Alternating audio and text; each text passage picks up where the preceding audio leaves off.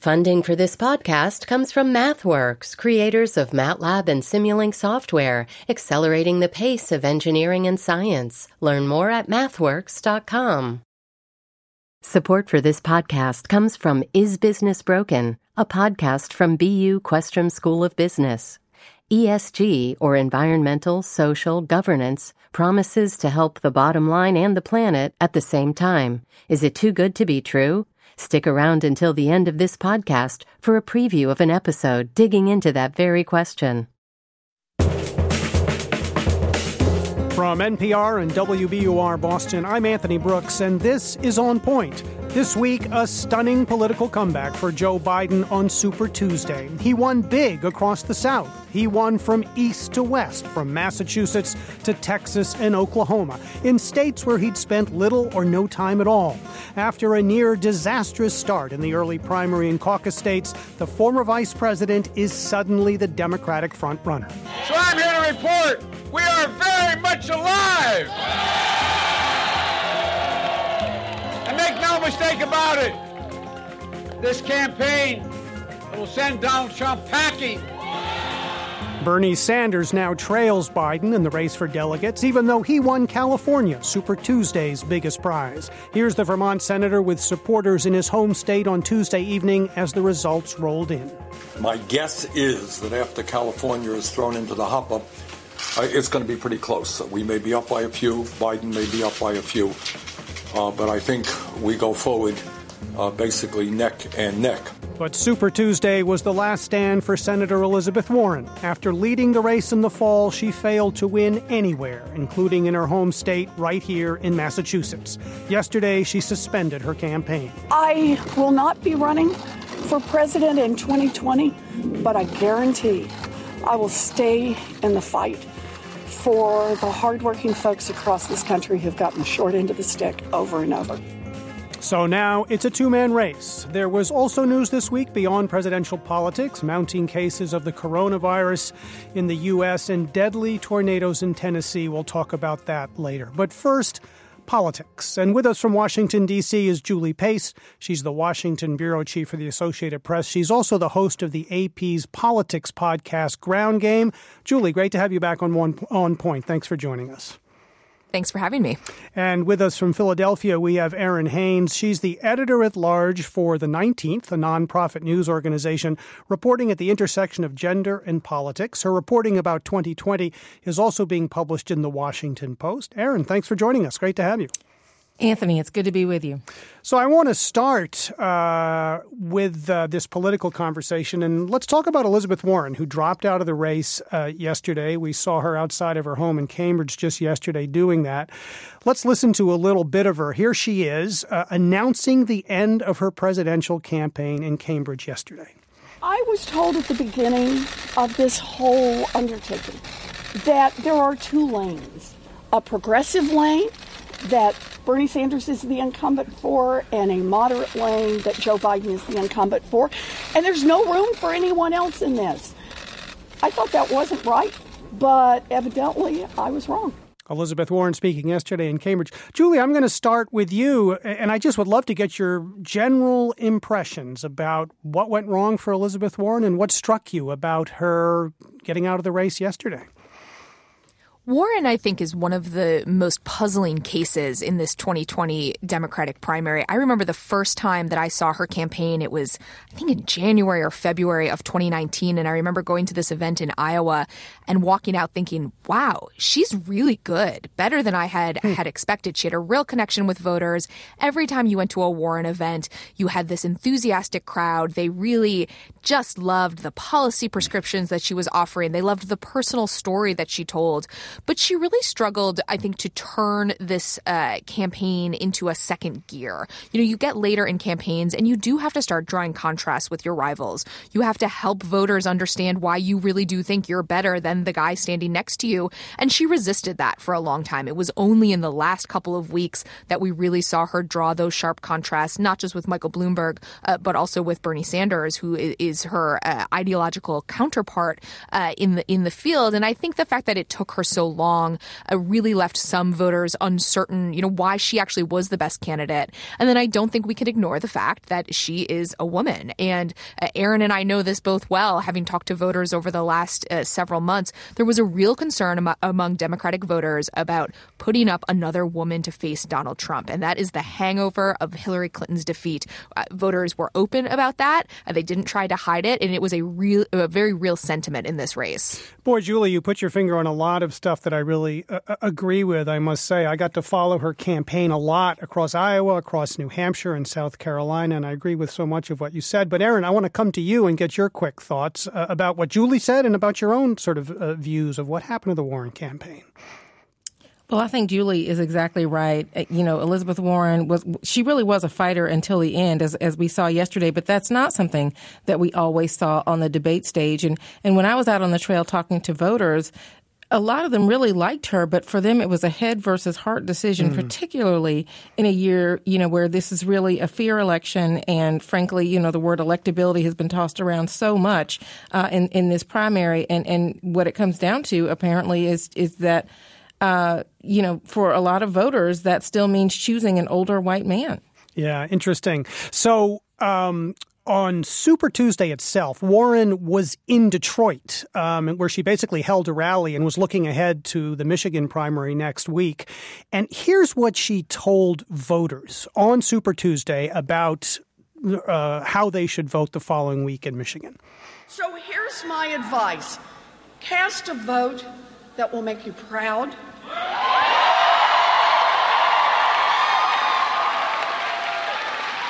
Cast a vote from your heart. And vote for the person you think will make the best president of the United States of America. So, Aaron, there was Elizabeth Warren in Detroit on Tuesday night, and you were talking about that sort of conflict between what people's heart were telling them and what their head were telling them. And Warren seemed to be aware of that and was trying to urge people to vote their heart. But in the end, that wasn't enough. She was acutely aware of it. And, while she was making the case for who is the best person to be president, and obviously she thought that she was that person, voters are really concerned with who is the person who is best positioned to beat President Donald Trump in November.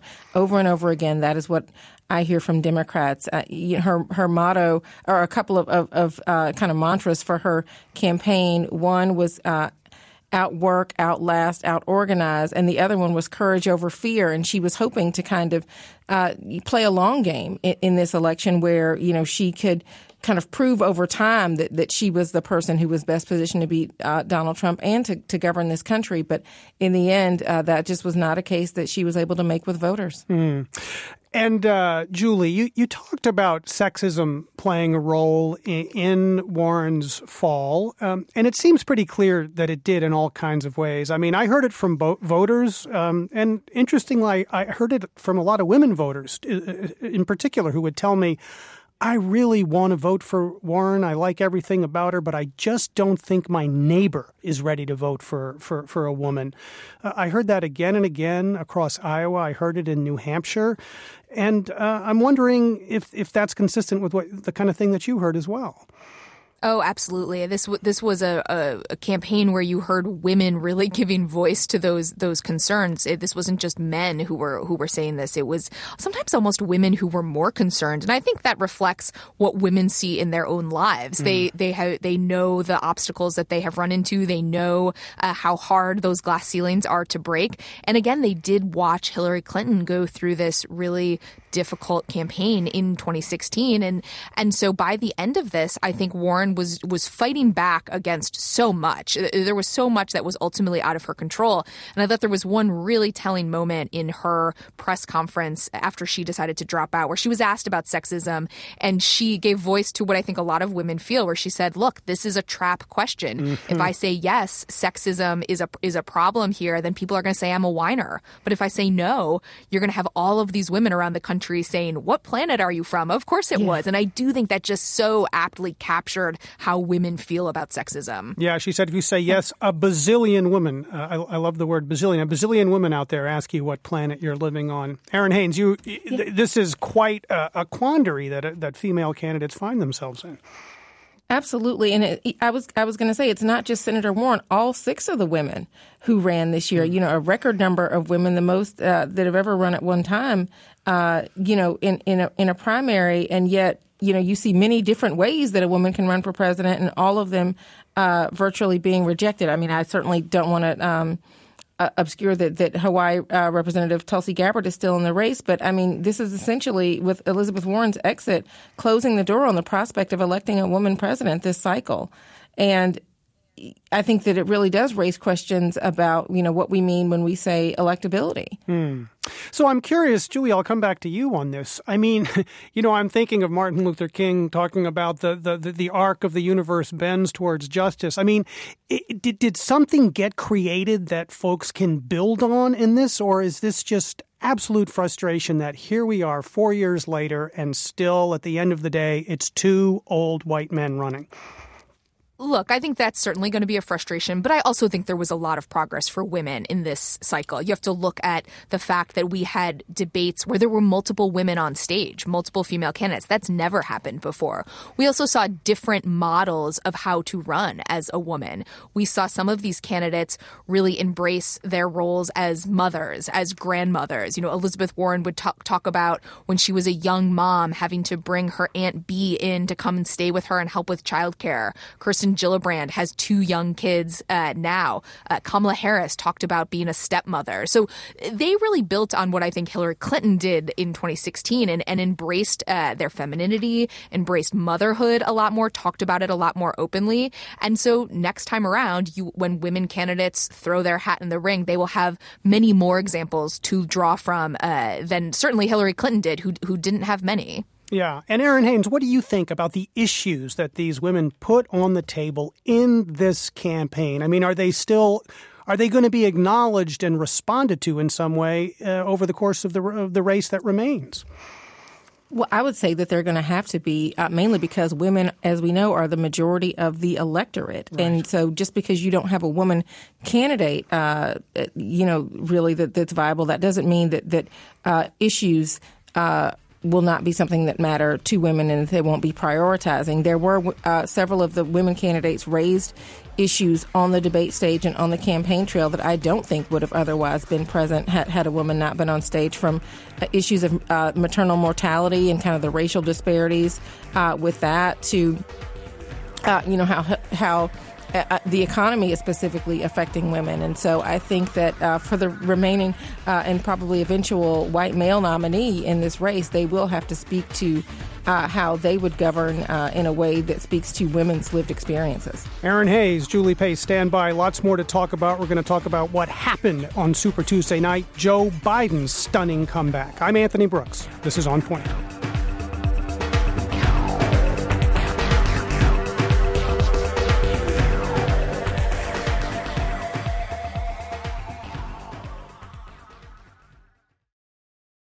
Support for the On Point podcast comes from Indeed.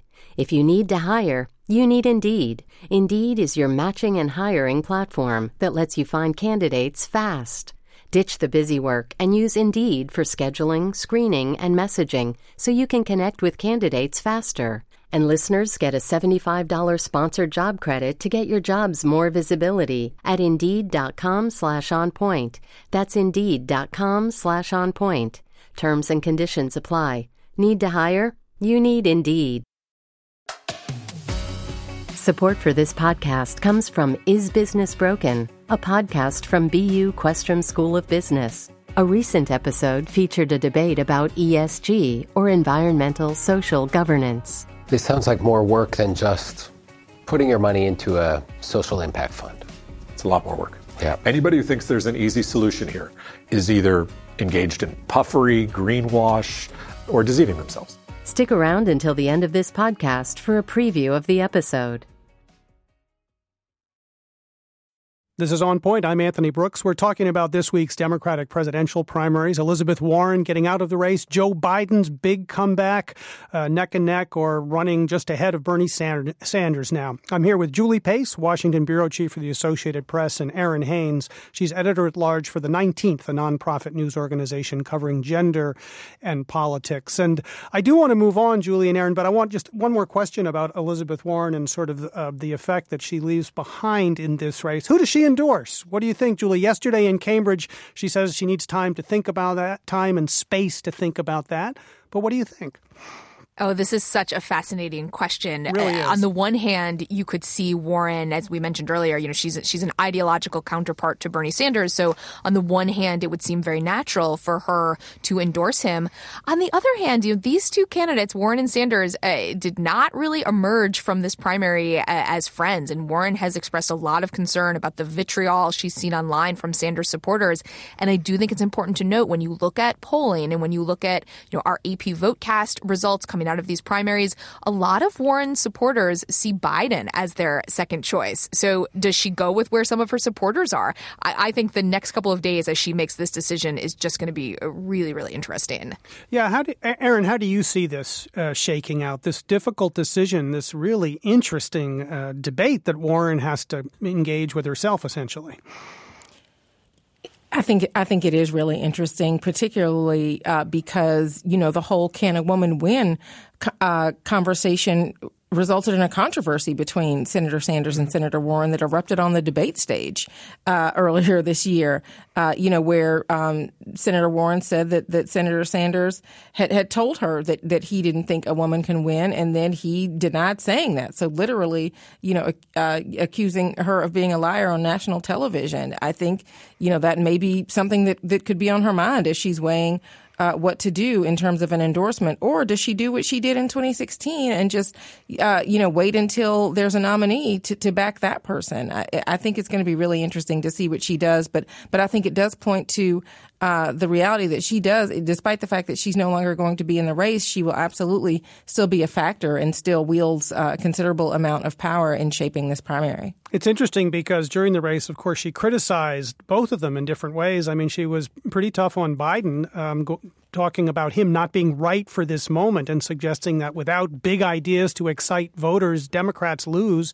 She was also critical of Sanders, especially toward the end, as having the big ideas but no record of making those big ideas a reality. So it's going to be really, really interesting to watch. I want to move on because obviously the big story out of Super Tuesday was this stunning comeback for Joe Biden. Erin, I'll start with you on this. I mean, was Super Tuesday really just about this big movement toward Joe Biden, or is there something more complicated there to unpack? Well, I think the main thing that Super Tuesday was about was the incredible power of black voters in shaping this primary. There is no path to the nomination this year without support of black voters. And Joe Biden very clearly ran away with that on Super Tuesday. And I think, he had always said that was his strength. He's got a 50-year track record with black voters and they have been central to his political success and survival for decades, and I think that played out on Super Tuesday. I mean, it's the party's most loyal constituency, and they sent a really strong message. But they also were joined by voters from swing districts in like Minnesota, Virginia, and Texas. And so I think he also made the case for the kind of coalition that I think Democrats argue they're going to need to make the case for ousting an incumbent president, and this incumbent president in particular. So, Erin, I want to stick with you because I know you've done a lot of reporting in the South. But what do we need to understand, or what is frequently not understood, I guess, about black support for Joe Biden and why it is so strong? Well, I think obviously the former vice president's relationship to the country's first black president, Barack Obama, is something that a lot of voters say motivated them in supporting him, in trusting him, in feeling familiar with him. That played a role, to be sure. But also, like I said, I mean, this is somebody who has experience campaigning with black voters, being in relationship with black folks. I think you saw it in his surrogates. I mean, he has, I think now about 24 Congressional Black Caucus members backing him, several black mayors backing him. And those people represent millions of voters who, again, are singularly focused on ousting President Trump in November and who really kind of see the stakes of this election in terms around race and feel that the former vice president is the person that kind of best understands that and can speak to that. Julie, to you on this, I mean, it really was a stunning turnaround. I mean, Joe Biden was given up for dead after New Hampshire, after Iowa. He recovered a little bit in Nevada. But as Aaron has been saying, not until he got to South Carolina, into the South, did his campaign come roaring back. What did you see in that? Well, this is my fourth presidential campaign, and I've truly never seen anything like the 3 days between South Carolina and Super Tuesday. Yeah, astonishing. It was really astonishing. And Joe Biden's campaign acknowledges that as well. They were certainly hoping that South Carolina would be the spark they needed, but I don't think they expected how quickly this would all move. I think it does go to show that name recognition, deep relationships built over decades really can help. I mean, in a lot of these Super Tuesday states, Joe Biden did not have a campaign infrastructure. In Virginia, Michael Bloomberg spent $12 million on the air. Joe Biden spent less than $300,000. I mean, the gap between that is astounding.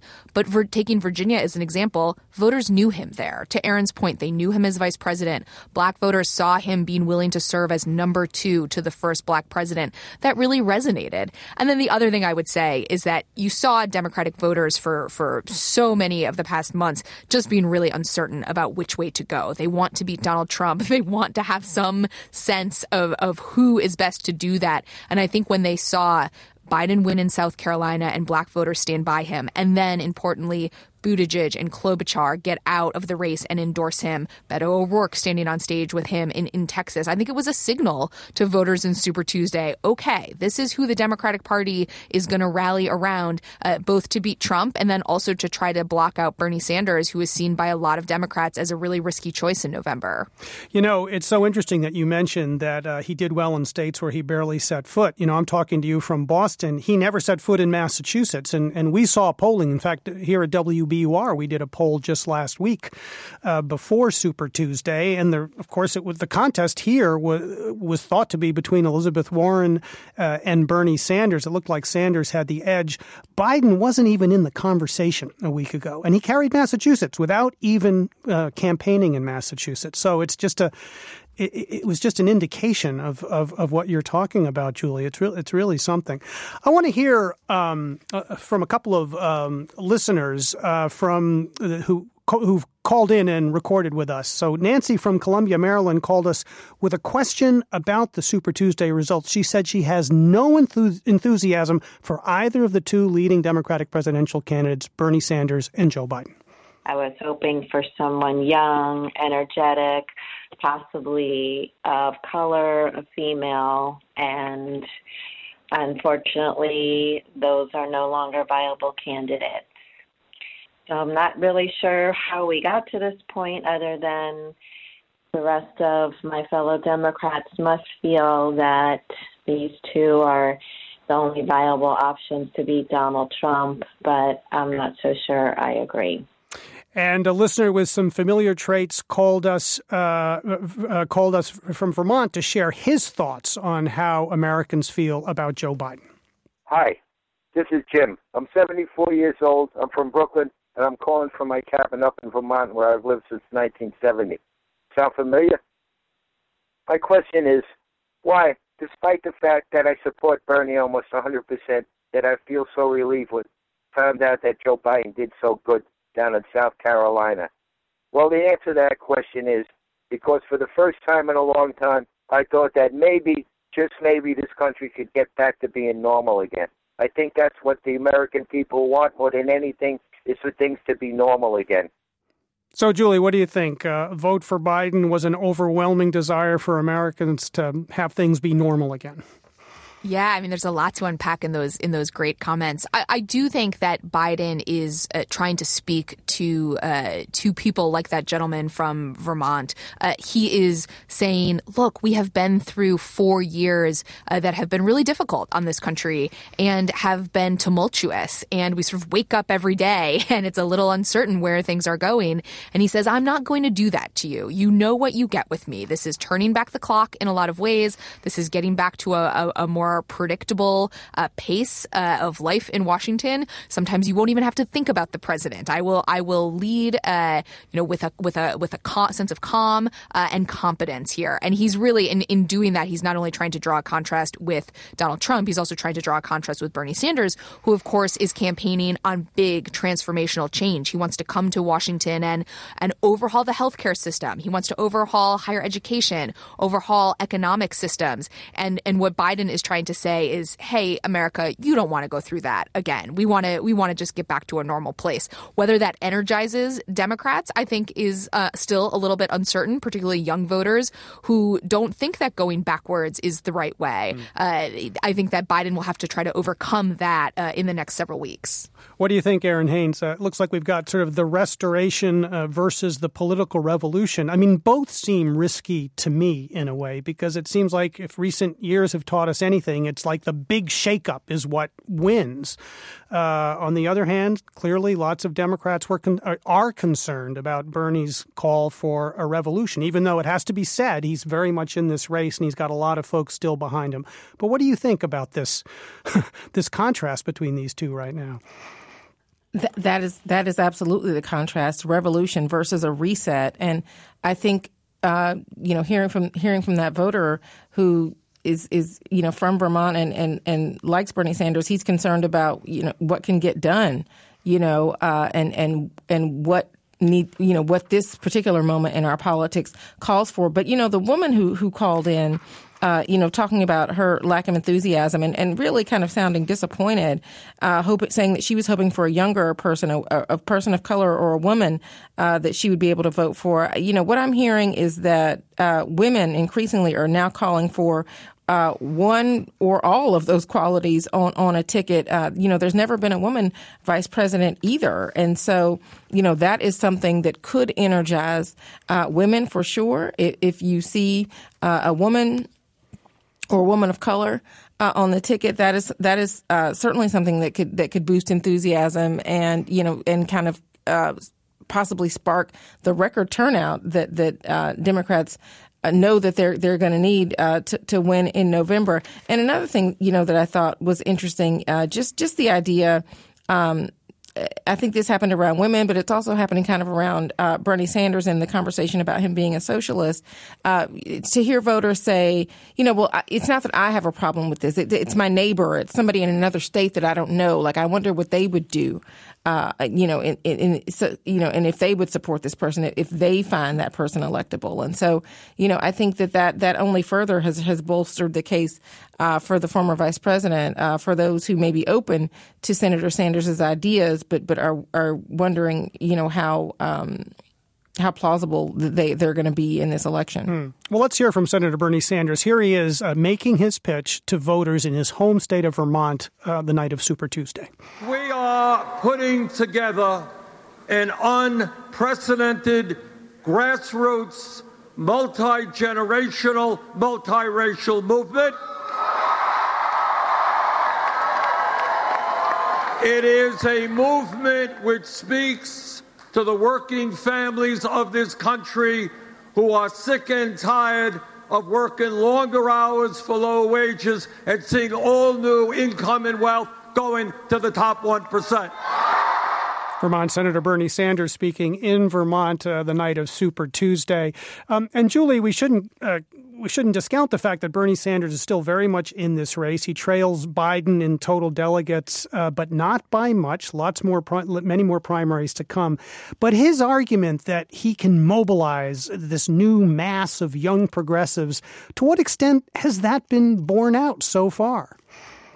The problem for Sanders is that type of coalition that he is describing is not the type of coalition that is voting for him right now. Yes, he does lead with young voters, according to the states that have voted thus far, but young voters are not showing up in particularly high numbers. He has shown strength with Latino voters, and that's an incredibly important part of the Democratic electorate, but he is really struggling with black voters. Really over the age of about 30 are siding with Joe Biden. It's younger black voters who are still with Sanders in larger numbers, but he's struggling with older voters, with women, with voters in the suburbs, with higher educated voters. All of these are groups that a Democratic nominee will need. Again, Joe Biden's problem is young voters. He will have to improve his coalition there, but Sanders has struggled to expand his base. And again, there's just this disconnect between the type of coalition he describes in his rhetoric and what we're actually seeing from the primaries thus far. Yeah, and Aaron Haynes, to that point, on Super Tuesday night, we saw big surges in voter turnout in middle class and affluent suburbs. I think I read that turnout was up by 76% in the Virginia suburbs around Washington, Richmond, parts of Norfolk.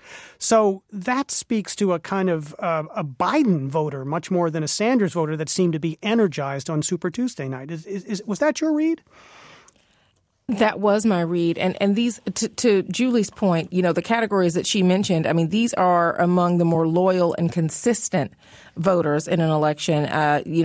Certainly Senator Sanders has gotten a lot of support from younger voters, but they tend not to be as reliable as those older voters, and especially older voters of color who will show up to vote from everything from president on down, in every election. And so, I do think that is a concern. Senator Sanders does still have to prove that he can get black support. It was certainly notable that he decided to focus on Michigan as opposed to, going to Mississippi as he had planned to do. 37% of the electorate there is black.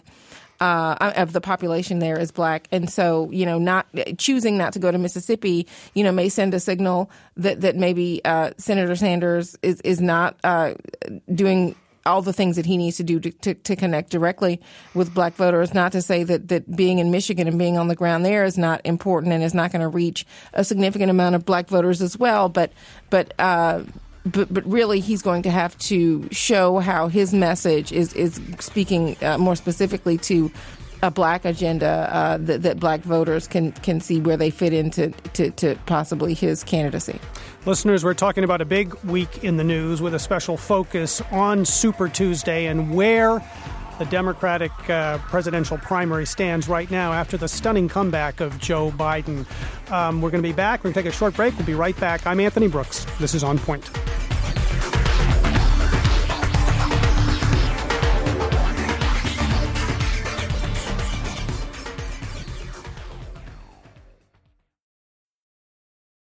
Three decades ago, Sterling Cuneo was an angry, violent teenager facing life without parole. Today, he's a celebrated author and a peacemaker. His journey is a window into how violence is perpetuated in this country, but it's also a story about how people change. There's no better example of a person who's prepared to be released. And about people changing the system. We have to reimagine what we're doing, because what we're doing isn't working. This is Cell Blocks to Mountaintops, a podcast and video series. Subscribe now wherever you get your podcasts. This is On Point. I'm Anthony Brooks. We're talking about a big week in the news, including the Democratic presidential primary, Joe Biden's stunning comeback. I'm joined by Julie Pace. She's Washington bureau chief for the Associated Press, and Aaron Hayes, editor-at-large at the 19th. And let's hear a little bit of tape because, Julie and Aaron, I want to talk a little bit about the impact that these endorsements had. Multiple candidates who had dropped out of the presidential primary ended up endorsing Joe Biden. Here's a little bit of that sound. I've always believed that defeating Donald Trump starts with uniting behind the candidate with the best shot to do it. And after yesterday's vote, it is clear that candidate is my friend and a great American, Joe Biden. So what I want all of you to do is vote for Joe. Ladies and gentlemen, el próximo presidente de los Estados Unidos, Joe Biden. Let's do it for Joe. I'm delighted to endorse and support Joe Biden for president. All right. That was Michael Bloomberg, Senator Amy Klobuchar, Beto O'Rourke, and former South Bend, Indiana Mayor Pete Buttigieg. Julie, I mean, it's funny. Over the years of doing political reporting, I always end up sort of saying the same thing about political endorsements. And it's like, yeah, they generally don't mean that much. But this week put so much kind of conventional political thinking on its head. I think these endorsements obviously made a huge difference. What did you think? I really think they did. And I think it's about the speed at which they all came together. Yeah. These were a series of endorsements, one after another, by a pretty wide-ranging group of candidates from a diverse array of states who all made the same decision. They felt like Bernie Sanders is a risk to the Democratic Party, and they needed to rally behind one more moderate contender, and they all chose Joe Biden. And in a lot of ways, it's a bit of a selfless decision for some of these candidates. Yes, they had difficult paths ahead of them, but many of them still had money in the bank that they could have continued to run on. Many of them had opportunities to win. Amy Klobuchar says that her campaign had polling saying that she could win in Minnesota, which was a Super Tuesday state. Instead, she dropped out, endorsed Joe Biden, and really, arguably, I think, did help him pull that state out. So again, I think it was the fact that you just had so many people making the same decision so quickly. It really added to this sense of momentum. And momentum can't be underestimated in politics, especially when we live in this kind of nationalized political moment where voters across the country are kind of watching the same things. It's no longer really a state-by-state decision. It really is a national electorate right now. Aaron Haynes, same question to you. What did you make of those endorsements and the speed at which they came and the effect that they apparently had? They definitely had a tremendous effect. And I just want to back up to before Super Tuesday to the endorsement that really kicked off the momentum for Joe Biden. And that was the endorsement of Jim Clyburn in South Carolina. Good point. Who had thought about, possibly sitting out or not making his vote public, but decided in the 11th hour, as voters in South Carolina were kind of hand-wringing and undecided going into that Saturday contest, for him to come out and make the emotional, kind of full-throated embrace of Vice President Biden really put him over the top in a big way in South Carolina. And then you come out of that and you have that remarkable 72 hours. It really just kind of the former vice president has pitched himself as this unity candidate who can bring together the party and the country, and you just saw that seeming to happen with all of these candidates kind of lining up behind him. And, the candidates, maybe like a lot of Democratic voters, who are saying that their priority is beating President Donald Trump. And if they feel that is their priority as well, then, this is bigger than their campaign. And it makes sense for them to back a Joe Biden if that is the person who they see as best positioned to do that. Then I think that does send a message to voters. I want to read a couple of comments from our listeners. Here's a comment from our website. Policy Watcher writes, Super Tuesday showed that Bernie's fabled first-time voters are indeed just a fable. They did not manifest. And here's a listener from Facebook, David Wattinger, writes, Biden is a lot like Clinton, but worse in almost every measurable way. On issue after issue, Biden has consistently been to the right of Clinton throughout his 50-year political career. He has a record of advocating cuts to Social Security and Medicare. That probably needs some context. He helped write the 1994 crime bill and led to an explosion in mass incarcerations. He played a critical role in passing the 2005 bankruptcy bill that stripped bankruptcy protection from some of the most vulnerable people. Biden also supported the Iraq war. So with those comments in mind, I'll come back to you, Julie.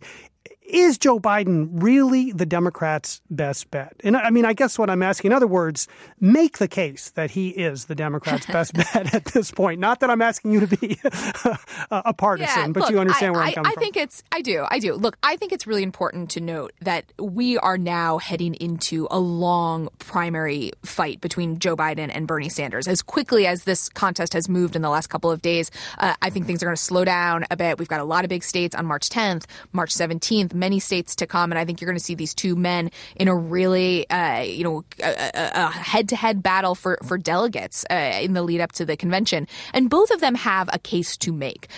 Joe Biden makes the case that he can pull together the voters that Democrats need, particularly as we've been talking about black voters, older voters who are more reliable, and that he can pull together those women in the suburbs who started to move toward Democrats in 2018 because they don't like Trump's tone and his rhetoric, that he can keep them in the Democratic constituency. Bernie Sanders will say, hey, we tried that against Trump. That is the model from Hillary Clinton in 2016, and look how that worked. We need to try something new. We need to try to energize young voters. We need to have people excited to come out, mobilized to come out, and not just bank on Democrats' dislike of Donald Trump. We have to give them something more than that. So I think you're going to hear these two arguments being made over the next couple of weeks. And I think we truly don't know how a head-to-head contest between Joe Biden and Bernie Sanders will play out in the months to come. Aaron Haynes, how do you think that's going to play out? Because what I'm struck by is how quickly, how lightning fast Joe Biden's fate sort of turned, from near dead to front runner. And I'm wondering, can it turn the other way just as quickly? I mean, I'm thinking of the next debate, which isn't far away. His debate performances have been wobbly over the months. I mean, can you imagine a scenario where suddenly everyone is like, oh, my God, that former front runner doesn't look so much like a front runner right now? Well, I think to Julie's point, it is going to be a long slog. And, Representative Clyburn said, that Biden does have some things that he's going to need to do to tighten up his campaign. He's going to have pretty good debate performances, to your point. He's going to need to continue to be able to successfully fundraise, something that he kind of stumbled with earlier on. But Senator Sanders, saying that expanding the electorate is something that the Democratic Party also needs to focus on. I think that's true regardless of who the nominee is. Engaging so many of these, I would say, disaffected voters who maybe either didn't show up in 2016 or made a different choice, and people who voted for President Trump who were traditionally Democrats, expanding the electorate to get those folks to turn out for the nominee is something that's going to have to happen regardless of who the nominee is. But also, focusing on the down ticket races too, particularly Congress, because whoever is the nominee, their plans do not get enacted, unless they are able to get a Congress that is going to cooperate with them. And so, the candidate that can also help those candidates who are also going to be on the ballot in November is going to be key. I'm going to have to let you both go in just about a minute. But Julie Pace, I wanted to come to you with one quick thought on the continuing spread of the coronavirus and news out of Washington. We know that President Trump signed an $8 billion authorization bill for more funding to combat the coronavirus epidemic.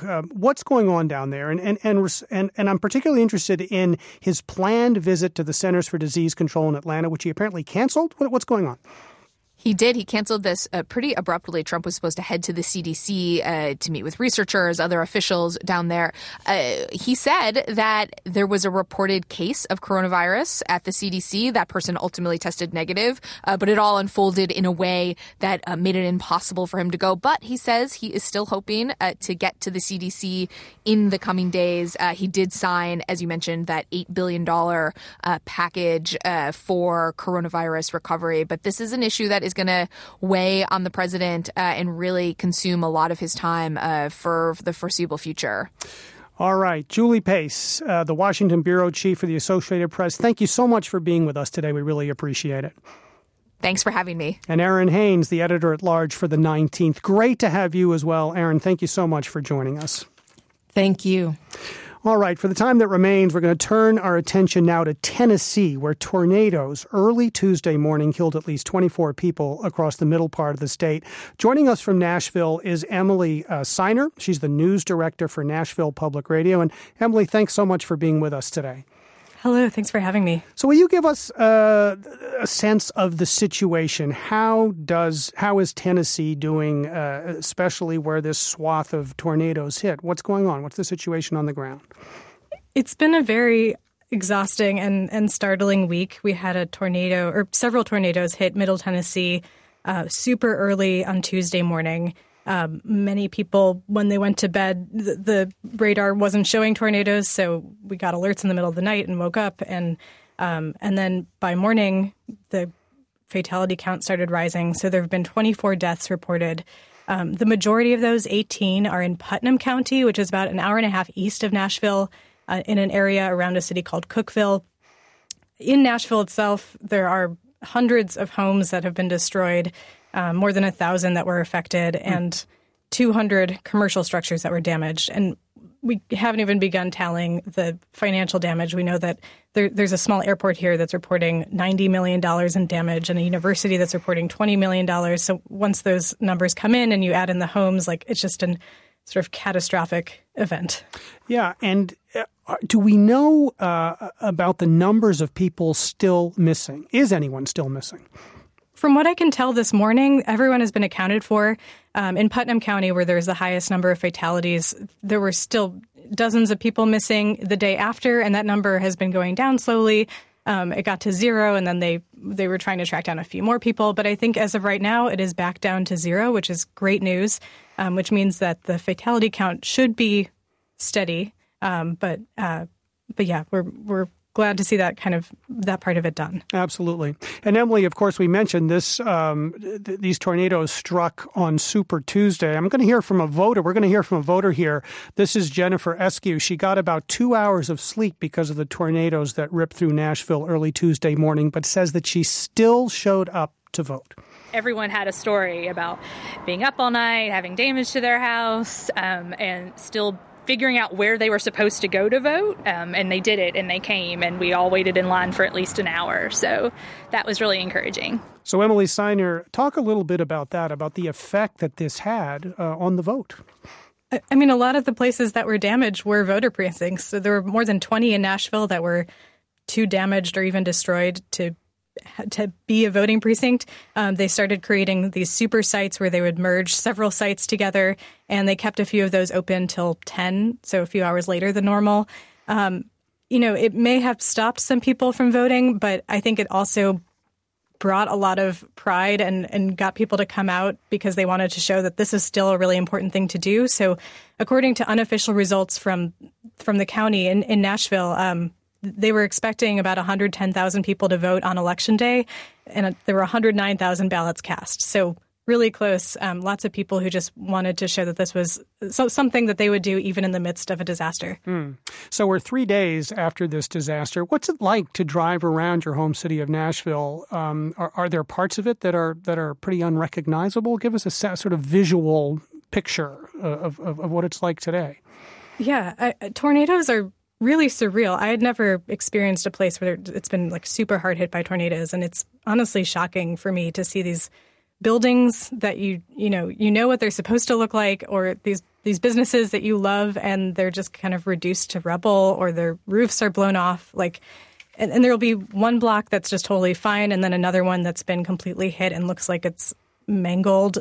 It's also, I think, really emotional to report on because this is our neighborhood and our community, and so seeing all these people in our community who are dealing with this has been really hard. And there are people in the newsroom who are dealing with damage to their own homes. So, I think on one hand, that's been very devastating. On the other, there's also this sense that Nashville is going to rebuild. I mean, it's actually almost the 10-year anniversary of a flood that hit Middle Tennessee in 2010, which was also completely devastating and in some ways even more widespread.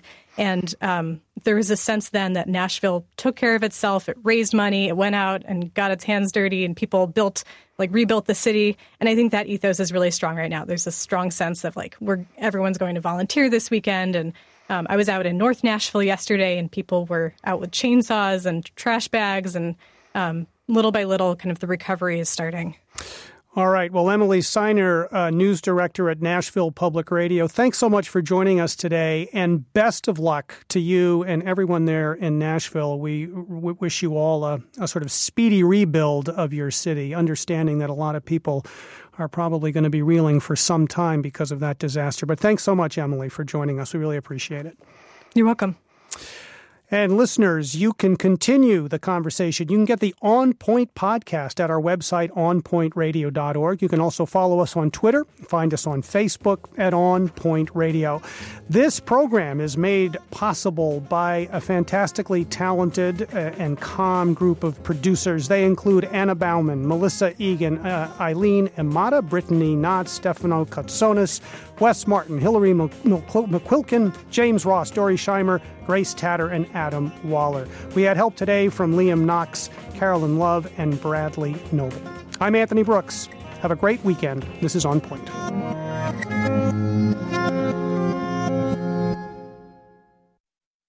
Support for this podcast comes from Is Business Broken, a podcast from BU Questrom School of Business. Listen on for a preview of one of the episodes. Can Profit Motive save the planet? Is a company that takes the climate into account a better investment? How about one that pays workers a living wage and champions transparency and board diversity? That's the idea of ESG, or environmental social governance. Sounds like a wonderful story. You can make more money, you can save the planet at the same time. Almost no one is going to turn that down. It's a story that Andy King of Questrom and Veet Hennish of the Wharton School challenged during a recent event at Questrom. Professor King played the critic, who says these are problems for regulation to solve, not markets. As a famous economist said to me, you can't fix externalities with the profit motive, because the profit motive is not linked to externalities. Externalities are the byproduct of pursuing profits. So you can't fix them by getting people to even look harder at profits. Meanwhile, Veet emphasized that ESG can be an important part of the solution. Regulation matters, and we need better regulation. And we need to reallocate trillions of dollars of capital over time to the climate transition alone, forgetting social justice, racial justice, and other ESG issues. We're going to need the profit motive for that. No government regulation is going to reallocate tens of trillions of dollars of capital alone. It's going to be investors who are looking at current government regulation and future government regulation and trying to connect the dots. Find the full episode by searching for Is Business Broken wherever you listen to podcasts, and learn more about the Mehrotra Institute for Business, Markets, and Society at ibms.bu.edu.